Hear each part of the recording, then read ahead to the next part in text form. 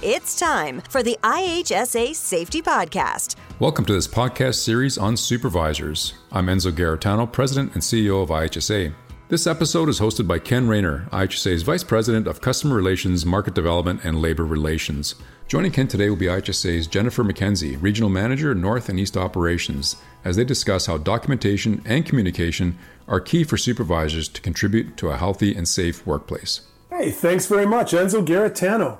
Welcome to the IHSA Safety Podcast, Jennifer McKenzie. Great to have you here today, Jen. Nice. Thank you very much, Ken, for having me. All right. So to start, let's give our listeners a bit of a background on who you are and what you do at IHSA, and perhaps a little bit of background on your personal experience with supervising workers. So I have about 15 years of supervisory experience. I actually remember being a young worker and also a supervisor at the same time.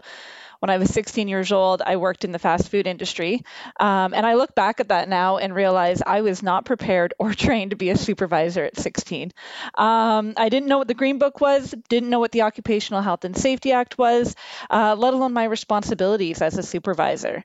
So I've come a long ways. I'm now a management representative at IHSA. I supervise a group of health and safety consultants in the eastern and northern regions of Ontario, which provides its challenges itself in regards to supervising them. It's pretty similar to most of the sectors that we serve. So transportation, construction, electrical utilities often find themselves spread across large areas, not generally working directly with their supervisor. So this can lead to many challenges in regards to the supervisor fulfilling their responsibilities. So knowing what's happening with the workers, being able to respond quickly, and therefore, it's important that supervisors understand their responsibilities and how to fulfill them. So as a management representative at IHSA, it's my responsibility to ensure the health and safety consultants are thoroughly trained on their hazards and their roles within IHSA, including their controls. So when somebody is out at a location or at one of our training centers, if they're able to identify hazards, they then understand what the controls are that need to be implemented. Also, their responsibility to report any hazards that they find to myself, and then also we work together to ensure that hazards are appropriately put into place and the hazard is controlled, hopefully at the source.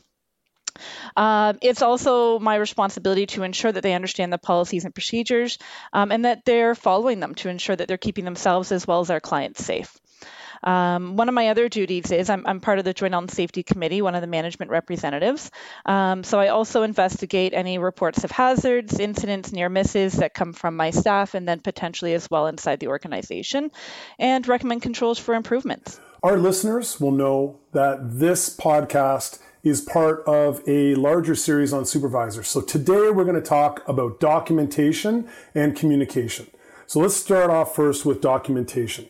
Jennifer, what are some of the benefits a supervisor in a workplace can gain from establishing a personal and a professional record of daily events in a workplace? So, Ken, it's very important that supervisors accurately record their daily discussions, their concerns, and their workplace conditions on a regular basis.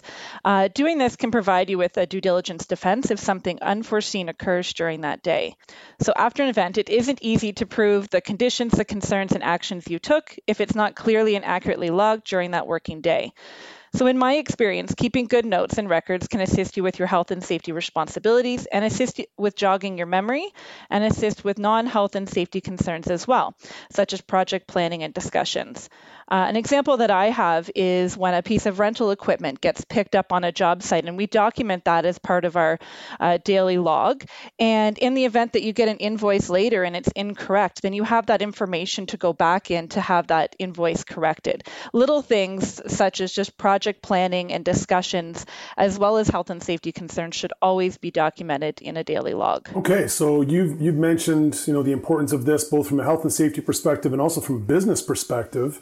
And you mentioned due diligence. So what guidelines would a supervisor logbook or a supervisor journal have to ensure this due diligence? So there's a few things that we look for in regards to our supervisor logbooks. We actually have a few different resources. As part of IHSA's Basics of Supervising program, participants learn that logbooks or journals should be a bound book with no missing pages, Pages within the book must be consecutively numbered. Entries should always be made in ink or ballpoint pen so they cannot be erased. Every line should be written on, and then when the entry doesn't fill the full line or the full page, a solid line should be drawn through that empty space from the last entered word and then initialized. This is a way to ensure that each day any documentation cannot be changed or obscured, and that it's a factual record of exactly what happened. So as part of many products that IHSA offers, a supervisor logbook is among one of our most popular products. The supervisor logbook is perfect for new or inexperienced supervisors, as it specifies the information which may be valuable on a day-to-day basis. It provides many resources and templates to assist the supervisor in fulfilling their due diligence requirements, such as locations that have safety talks, hazard identification and risk analysis forms, job safety analysis form, incident reporting, and emergency response forms. It also includes a location to document your daily activities, such as the date, your workplace conditions, personnel or visitors that are in attendance on your work site or at your workplace, and a health and safety checklist. There's also a general notes section and an action items, and that way then you can always be sure that you're following up on any concerns that were raised on the previous day. You can purchase one of our supervisor logbooks online by visiting ihsa.ca or contacting one of our very friendly customer service representatives at 1-800-263-5024.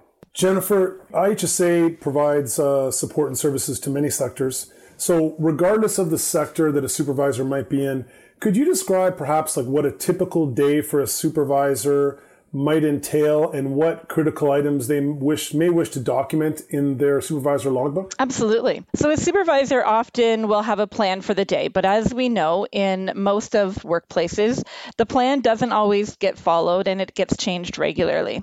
This is often a common challenge for supervisors to overcome each day. The challenges could come from absent staff, details in materials or equipment, revised project plans, or unforeseen circumstances such as health and safety hazards or concerns. Therefore, as a supervisor, it is very essential to document the conditions of the workplace, concerns for delays with their causes, corrective action taken and follow-up, and any discussions regarding unsafe acts or conditions, and any disciplinary action. Documenting these items is critical and will assist the supervisor in providing evidence for any concerns raised about the day's activities. That's great, Jennifer. That's some fantastic advice regarding documentation. How about the second topic for today's podcast, which is communication? What are some of the activities that require the communication flowing from the supervisor to be timely, concise, and clear? Well, Ken, there's many activities day to day that occur. However, supervisors must communicate to their staff the hazards of their task, both foreseen and unforeseen, as well as the expectations for working safely with or around those hazards. The best and most effective way to know and communicate these hazards would be through a pre-job safety meeting that would include written documentation of the task to be completed, the hazards associated with each task, and the controls required by the workers to be followed. We often call this a task hazard analysis or a pre-job safety assessment. Although this is mainly completed before starting work each day, it must also be done as circumstances change, such as the workplace conditions change, like the weather, personnel changes, or the tasks are changed. It is important for supervisors to ensure that any new workers complete a health and safety orientation, which includes the workers' rights and responsibilities, emergency procedures, hazards and incident reporting, and company-specific policies and procedures.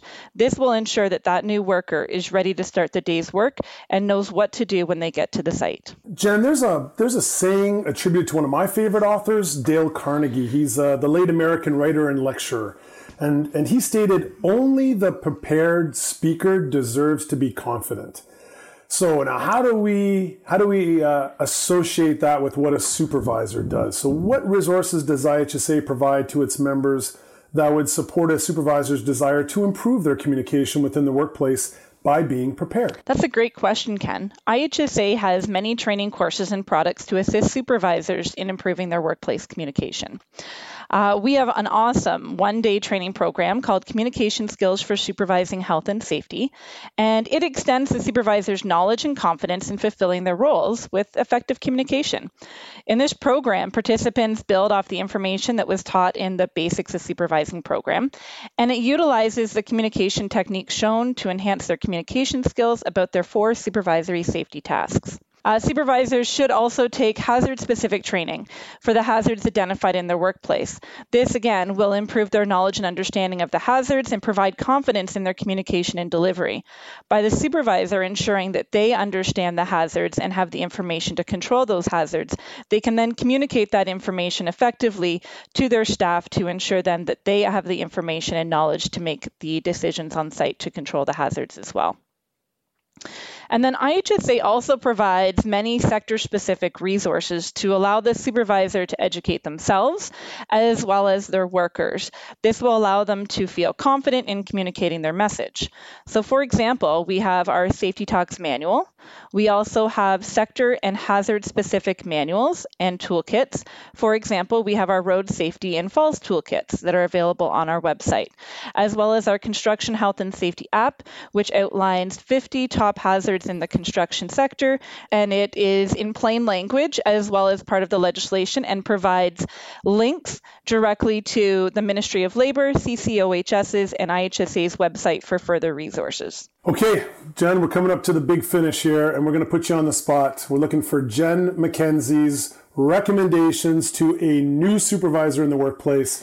What are Jennifer's suggestions in terms of what that individual can do regarding communication when they start off as a new supervisor? Well, Ken, the key is communication, and to make sure that our communication, our message is effectively communicated, you will want to ensure that you know and understand the topics that are going to be discussed. We all know there are many barriers to employees listening and understanding communication. So when you are communicating your message, you want to make sure that your audience is participating as well. So you need to know that your audience, and you need to speak to them in a manner that will relate to them. It is a good idea to ensure communication barriers are removed, such as noise and distractions like cell phones, and it is timely. Being transparent and pointed on your message will ensure your participants keep interested. Always ensure your message is communicated during a good time, which will ensure maximum attention. So for example, just before break or lunchtime is not a good time in order to keep them engaged. Participants tend to be more distracted and the message may get lost. That's a great point. I know as we get closer to break or lunch, I'm thinking about food. So thanks for that recommendation, Jen. I wholeheartedly support that. Jennifer McKenzie, thank you so much for joining us today. And thank you for your insight on supervisors and documentation and communication in the workplace. Great to have you with us. Thank you. Thank you very much, Ken. Thanks for listening. To hear more in this series, join Ken Rayner as he speaks to other IHSA subject matter experts at ihsasafetypodcast.ca. Thanks for listening. I'm Enzo Garetano. The IHSA Safety Podcast. For more episodes, tips, and all things safety, go to ihsasafetypodcast.ca. Thanks for listening. Each year, about 5,000 IHSA supervisor logbooks are ordered for supervisors across Ontario. Why is the logbook so popular? Because it was developed by the industry for the industry. That's what makes it unique. IHSA thanks the members of the Labor Management Network and advisory councils who contributed their knowledge, experience, and time to the preparation of this supervisor logbook. Contact IHSA at 1-800-263-5024. That's 1-800-263-5024. Or visit ihsa.ca. That's ihsa.ca.